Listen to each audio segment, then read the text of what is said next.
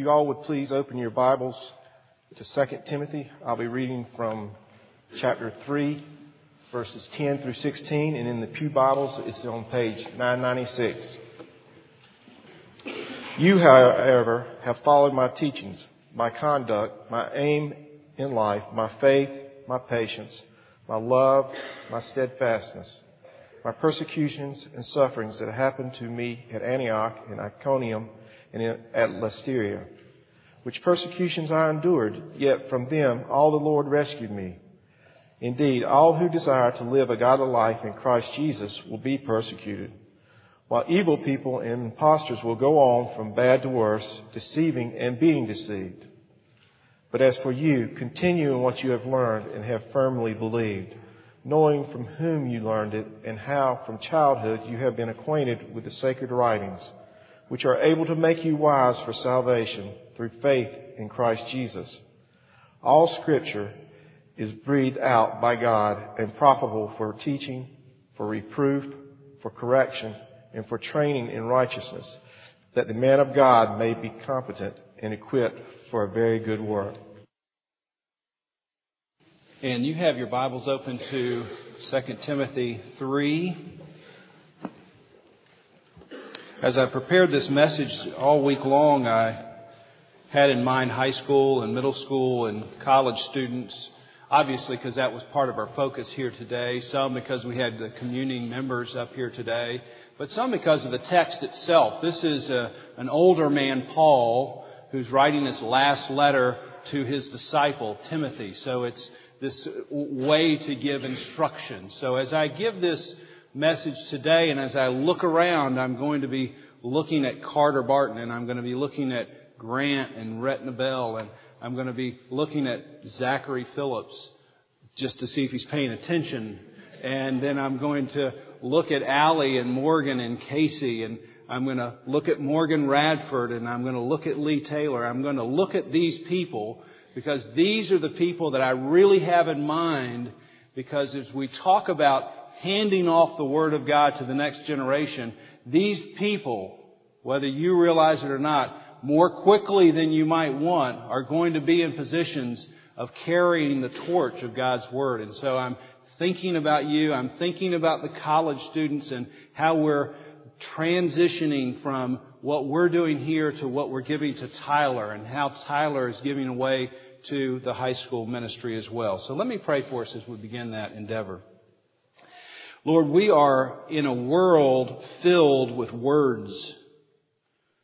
We have iPods that sing tunes in our ears. We have billboards that capture our attention and magazine covers that scream to look our way. We're people who are highly educated, so we're around libraries. We have our own libraries full of books, full of words. We listen to television full of words.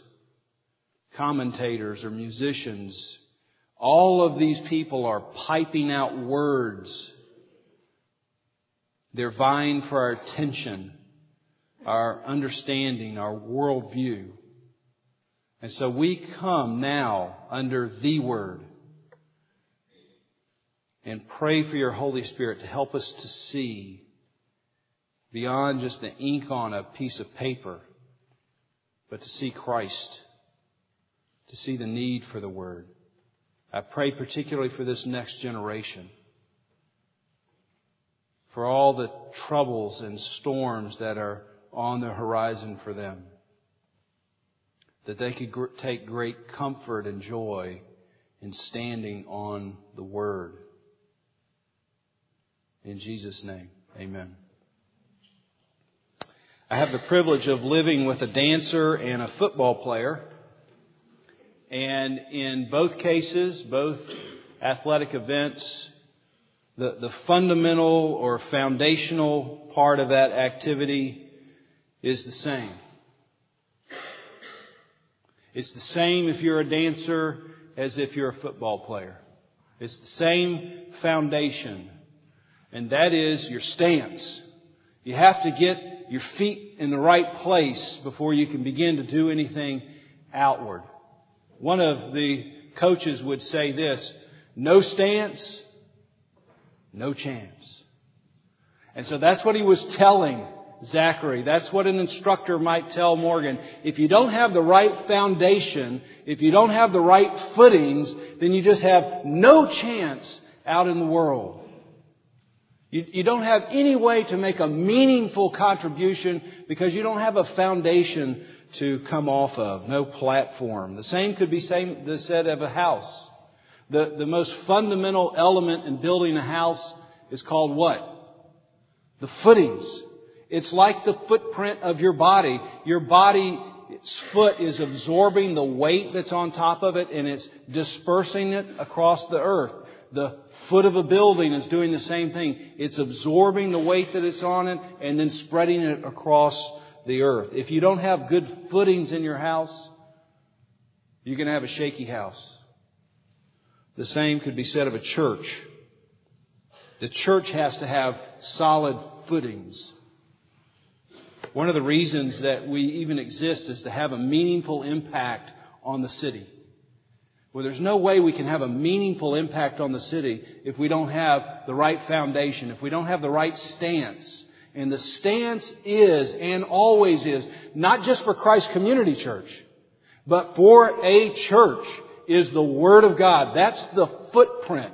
We're all standing on that footprint, hoping to have something meaningful to say to a watching world. So when you go to junior high school, or you go to high school, or you go to UNCW, wherever you may find yourself, if you're not standing on something firm, you don't have anything meaningful to say.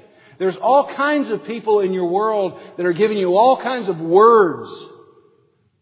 But they've got to come from some foundation. And we're coming from God Himself, this foundation, and it's found in His Word. So we might say, no word, no way. So I'm the coach today.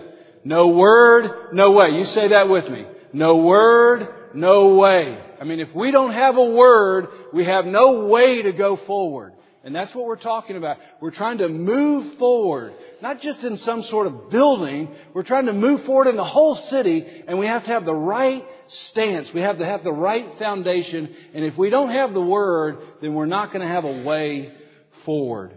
Now, if we look at the text, and I want you to all take your Bibles, especially if you're a middle school or high school student. Parents, you might have to help out here, because this is not going to be too hard for you to follow along. We're right here in 2 Timothy 3, and we're going to look at three things briefly. One, Paul is giving Timothy a warning. The second thing he's giving him an encouragement. And the final thing that we'll look at is he's giving him a reminder.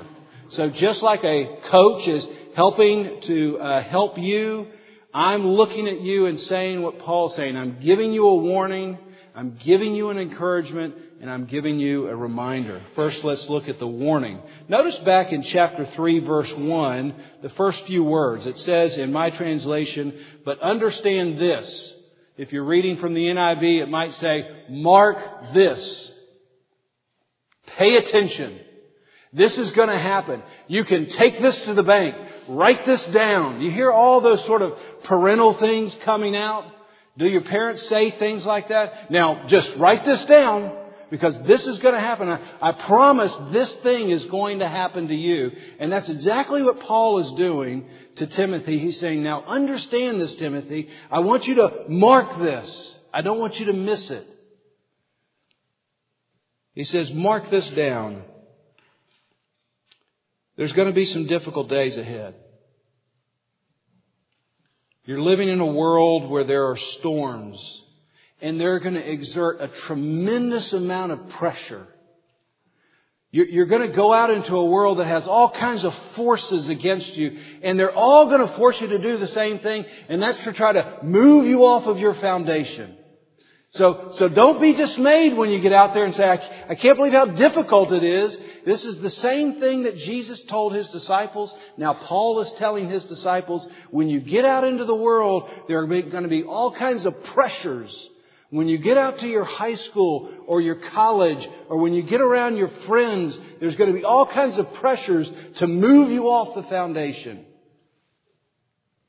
And then verse 2 through verse 13, which you can read later, he basically just gives a description of what that will look like. And then we go to verse 12. Notice this. Paul gives this sobering analysis in verse 12. Indeed, all who desire to live a godly life in Jesus Christ will be persecuted. If you desire to live a godly life, you will be persecuted. It just couldn't be any clearer. And you know what this Greek word persecution means? It means to be driven away. So you're gonna get out there and you're gonna have a foundation. And as soon as you get out there, this persecution is going to come and it's going to try to drive you off your foundation and get onto another foundation. And there is no other foundation. But that's what's going to happen. And so do you see this?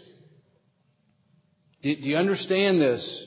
Grant or Rhett or Zachary or Lindsay? Do you understand it, Casey and Morgan? Do you understand it, Tyler? Do you understand it, Tony or Katie? Do you understand that when you get out, there are going to be forces to try to move you off a foundation and say, that's really no foundation at all. That's what Paul is talking to Timothy about. And so Paul is warning Timothy, I'm warning you that there are forces that are going to try to knock you off your feet. And I don't want you to be that way. Notice in verse 13, Paul gives a sort of a description here of what that's going to look like. Evil people. It's not just going to be some sort of nebulous force. It's going to be people. And they're going to come in and they're going to be like imposters. They're going to look charming. They're going to be real smart. They're going to be real slick. And they're going to promise you all kinds of things that their new foundation is going to give you that you can't find in Christ. And they're just going to be fakes. They're imposters. They look like the real thing. They might sound like the right thing, but they're not the right thing. If they're moving you off the Word of God, they are an imposter. They're advancing. Notice they're going from bad to worse. That's the nature of deception. Most of you know this almost at any age, that the nature of being deceived, what happens is you think this is the last time I'm ever going to do this. I'm going to do this one more time and then that's it. I've reached a new barrier, but I'm drawing my line here. I'm not going to go over this barrier. And what happens? It's not the last time. You're going to redraw your line a little bit wider. That's the nature of being deceived. And Paul is saying evil people are going to come off. They're going to try to knock you off your foundation. They're going to try to get you to do things that you thought you'd never do. And then you're going to start drawing different lines, and now you're going to have a whole different foundation. So I'm giving you that as a warning. Secondly, I'm giving you an encouragement. Look at verse 14. Now he's turning to Timothy. Timothy, verse 14. As for you, continue in what you have learned and firmly believed, knowing from whom you have learned it. Now, notice he doesn't ask Timothy to advance. He's saying what's happening with the evil people is there's an advancement. There's an increase from bad to worse. And he's saying, Timothy, continue. You remain. You stand still. You stay in the same place. You make this your home. Don't go anywhere else. And where is he asking Timothy to stand? What is that square that he's saying, this has got to be your foundation? What does he say? The sacred writings. He's not even referring back to himself here. He's saying what you've known from the writings. That's got to be your foundation. That's where you've got to find your footing for every situation you find yourself in. What is it the Word of God says? Now notice this. Where was the first deception in Genesis chapter 3? What was it about? Where did the beginning of the deception happen? Eve is standing at the tree and the serpent says what? Did God really say? You see, he challenges God's Word. And that's the very first thing. You're going to get out there and there's going to be a tremendous force. There's a tremendous force right now to not believe that God actually said most of this stuff. There's great scholarship out there that have just pieced all the pieces together that they like. And they've created a new Bible. And so we can't move from the foundation. We see that happening from Genesis chapter 3 on. When Jesus is in the desert by himself and Satan comes. Remember, we've got these stones. Jesus is hungry. It's been 40 days. Turn this stone into bread. And what does Jesus say? Man does not live by bread alone. But what does he live on? What is his foundation? What could he rely on even if he's starving to death? The Word of God. Psalm 19, your Word is a lamp.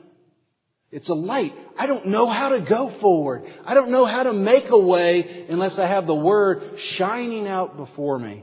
In Isaiah 8, verse 19 and 20, listen to this. Isaiah is living in a group of people who've completely turned their back on God. And he's trying to enter into their world and saying, you've just missed it. And this is what he says. I love this. When men tell you to consult mediums and spiritists who whisper and mutter. If you've watched any television at all, which I'm not promoting, but if you have, you've seen these guys. Have you not seen them on television? Slick. And they're sitting there and they're sucking people in and saying, I'm listening to your dead relative. I hear what they say. I'm telling you about their life. You've even got one for your dead pet. She comes in and tells you what your dead pet thought of you as you took care of him. It's all over. You don't have to go anywhere else. You can find it just on your television. You can find it in the magazines. You can find it in your newspaper. People saying, I can tell you something special. And Isaiah is living in this time. And he says, should not a people inquire of their own God? Why consult the dead on behalf of the living? And this is how he encourages people to respond. This is what I want you to hear. Isaiah is living in that time. It's no different than the time that we live in. And this is what he says. To the law and to the testimony. If they do not speak according to this word, they have no light. Do you hear that? He's going back to the same thing that Christ went back to. He's going to the same thing that we're trying to go back to. Is the Word of God. If somebody's telling you something and it's not according to the Word of God, there's no light in it. There's no way forward with that.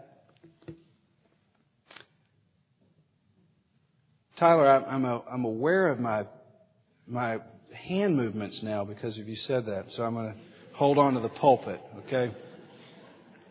John 8:31.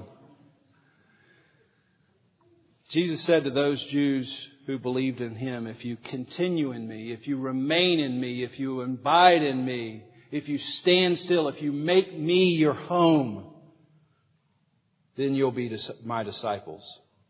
You'll know the truth, and the truth will set you free.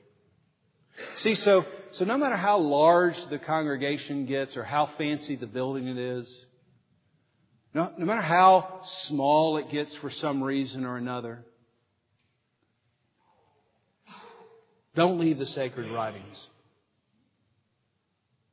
Don't be driven away by the latest church marketing book. Don't be driven away by the History Channel or your neighbor who's advanced past the Bible. You see, I was in church, but now I've advanced past that because I've been into Eastern mysticism, and now I've got a whole new foundation. Don't fall for that. That's wind. That's sand. That's just going to be blown away. There's no light in that at all. Live your life according to the Word of God. Find your foundation on that Word and that Word alone. You see, you and I are called, Paul says, to shine like stars in the universe. We're holding out what are we holding out? The Word of life. Jesus said we're supposed to be like a city built on a hill so everybody around could see us. And if we're going to be that way, we're going to have a solid foundation. And I kept thinking about this illustration in that regard. When you fly a kite, there's tremendous force against the kite. And it's up in the air and you can see it from a long way away. You can enjoy the kite even if you're not very near it. But what if the kite thought this? If I could just cut myself off from what's really holding me back, then who knows how high I could get. I mean, I've got all this force against me, and it just feels right that if I could just cut myself off from this foundation, if I could just mix up my plan with the plan of the person on the ground, then, man, I could really get somewhere. And what happens when you cut a kite off from its foundation? Maybe for a moment it just puffs up a little bit higher, but what happens 100% of the time? That's what happens to your life when you're disconnected from the Word of God. It may seem like every bone in your body is telling you, I just need to cut myself free from this book. And then I could live it up. I could have so much fun. I could open my mind up to all these new realities. And when you do that, I guarantee you, like the kite, it may be for a brief puff of wind that it feels like you're doing something special. But you're going to fall to the ground. And you're not going to have any meaningful light to share to anybody else. So please, high school students, middle school students, college students, do not cut yourself loose from the Word of God. Cutting yourself loose is death. It's death for you, and it's going to be death for Christ Community Church.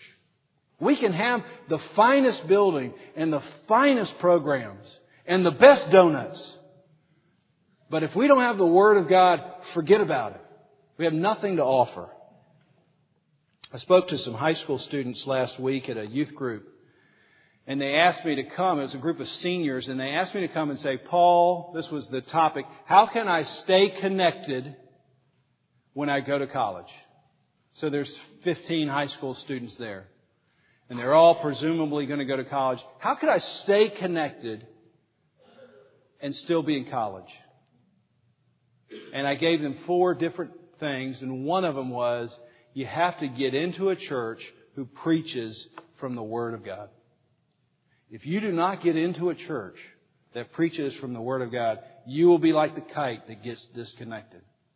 And I just encouraged them to this. I said, look, you don't know. You go to a new city. A few people give you some advice. Go to this church, go to that church. And you just wander into a church and you sit down. If they don't refer to the Bible, or if they just refer to the Bible, they read from it, they have a nice reading, they close the Bible, and you never hear about the Bible again, never go back to that church. You don't need to go back one more time. You and I have to be connected. And the only real connection for us is the Word of God. So I don't care how fancy the program is, or how fancy the speaker is, or what kind of wonderful mannerisms he uses week after week. He has to have his foundation on the Word of God. That's the only light forward for us. So Paul gives a warning, he gives an encouragement, and finally he gives a reminder. Look in verse 14.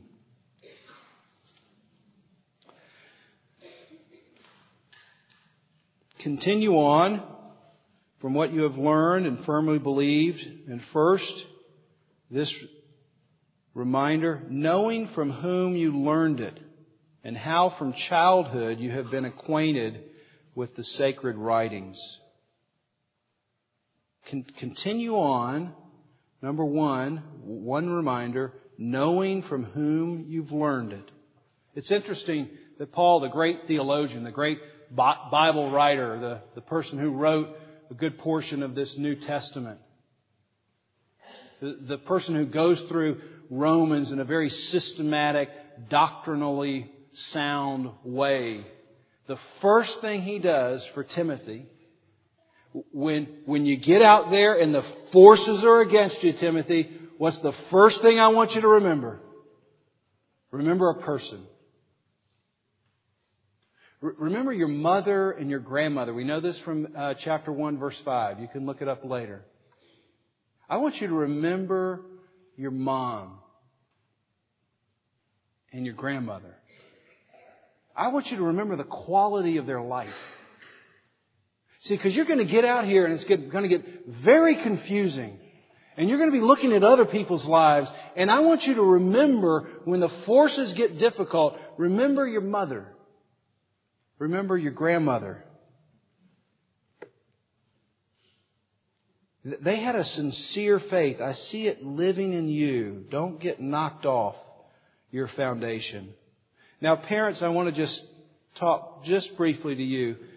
First of all, if you're a mom and you're sort of carrying the spiritual load in your family, first, you shouldn't have to. But let's just say you are. What a great encouragement here. Timothy, the leader in this huge movement in Ephesus. Not just a church, it's a movement for the gospel. And here is Timothy, a disciple of Paul. He's standing in a very difficult position and he is spreading the gospel all over the place because of his mother and his grandmother. Praise the Lord. Don't be discouraged. Take heart that God can continue to use your work, as frail and as feeble as it may appear, to raise up the next generation of Timothys. Don't give up. Men. I mean, we don't know what happened to Timothy. We just know that his dad didn't have any spiritual influence on his life. Maybe he came to Christ late. We're not sure. But one of the things that we know about Timothy is he was fearful. It's one reason Paul has to write these letters. Don't be afraid, Timothy. And we don't know where that may have come from. So I'm just guessing at this point. But it's very possible he just didn't have his dad involved with his life. And so when he really has to stand up, and he needs to remember somebody who really stood against the forces. He just didn't have a dad who did that. Dads, do you realize the incredible importance of your life for your son and daughter? The incredible impact that you can have on hundreds or thousands of people if you would just take a genuine interest in the spiritual development of your son or daughter. When you stand before the Lord, He's going to ask you what you did with Jesus Christ. And the second thing is you're going to have to give an account for your family. I would do whatever I could. If I didn't know what to do, after this sermon, I'd do whatever I could to find out. I would not let anything stand in my way of making that my number one priority. So dads, many of you are doing a great job. Keep it up. If you feel like, well, I got started on the wrong foot, don't let that discourage you from moving forward. Well, Paul points Timothy back to a person. And the second reminder is he points him back to the reason the Word of God is so helpful. It's God breathed, God spoke, and the Word became flesh. The Word moved out. And it says two things. Verse 15, the Word, this breathed out by God is wise, to make you wise for salvation. Reading the Word of God helps you realize that there's no other name given to men by which we must be saved than Jesus Christ. That's what Acts 4:12 says. No one comes to the Father except by me. That is going to be one of the greatest storms you are going to face in your walk with Christ. You can look at Oprah, or you can be out at the bagel shop like I was on Thursday. I'm sitting there reading a book about the Bible, and these 4 college students chit-chatting away, and they just landed on the religion topic, and they just said, I couldn't believe that anybody would think that Jesus is the only way to God. That's just a garden variety college student. And that's going to be a tremendous force. And if you don't have the Word of God underneath you, you're going to just say, yeah, all roads lead to God. That's a lie. There's only one way. And that way is Jesus Christ. The Word of God couldn't be any more clear about that fact. And we learn about our salvation from the Word. And then notice this. And finally, verse 17, it equips you for every good work. It equips you for every good work. This word in the Greek means it outfits you. It thoroughly furnishes you. When you go to the Nantahala, you don't just go and jump in the river. You go to an outfitter. You need certain things on your body. You need a raft. You need a guide. You need a paddle. You need to watch that video about everybody drowning in the river. Remember that? And then you go, well, maybe I shouldn't get on this river. If I get my foot underneath the rock, I'm going to be dead. And so they try to scare you from getting off the river. But they outfit you with everything that you possibly need. And then you get on the river and you're ready, whether the water is calm or whether you're going through white water. You're going to make it. Why are you going to make it? You've been outfitted. How are you going to make it through the white water of Hoggard High School? How are you going to do that? You're going to be outfitted with the Word of God. If you're not outfitted with the Word of God and you go out to that place or UNCW, forget about it. You have no hope. And the Word of God gives you hope for eternity, and it gives you hope for right now. It equips you for every good work. My last exhortation for these people who are 14 or 15 or 20, there's going to be a day, maybe not as soon as you would want it to be, but you're going to have to put your arm around me and you're going to have to say, Pastor Phillips, it's been a good run, buddy, but it's time for you to head on off. You just finished your ministry out at K&W, where all your friends now are, at 5 o'clock for the early bird special, and we'll take care of the pulpit.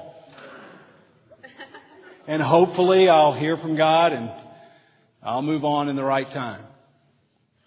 But someday,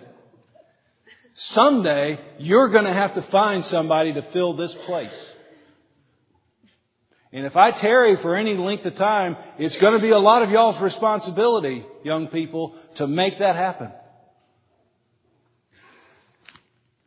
Chapter 4, verse 1. I charge you in the presence of God and Jesus Christ, who is to judge the living and the dead, and by His appearing and His kingdom, find somebody who is going to preach the Word in season and out of season. If we don't have that at the center, and you don't know what's going to happen to our church if that's not at the center, you can just go to Europe right now. And you can see huge, beautiful structures that are empty. And they're empty because they stopped giving the life-giving Word from this place. God doesn't just send a word. He sends a person. We need a person. We need a person for so many different reasons. But you may be in a place that you need some real encouragement today. You can't get any more encouragement than this right here. Jesus Christ, God in the person, in the flesh, has come that you could have life. Life to the full because of what He has done.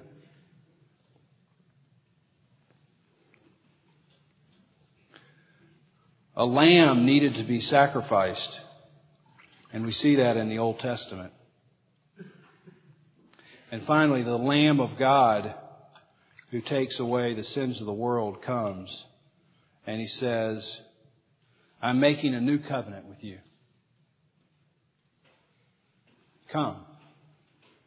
You remember Annie Kate and Griffin and Matthew as you walk down the aisle. Remember.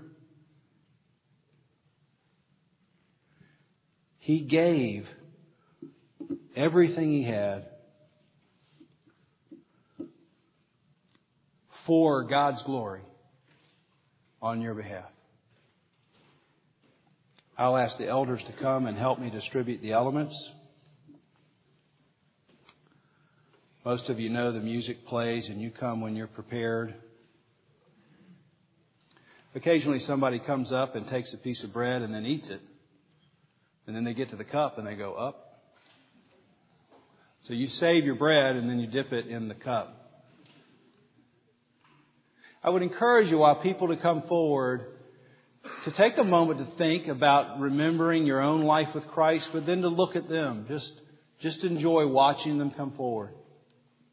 Knowing that these are the people you can count on out there to be on the foundation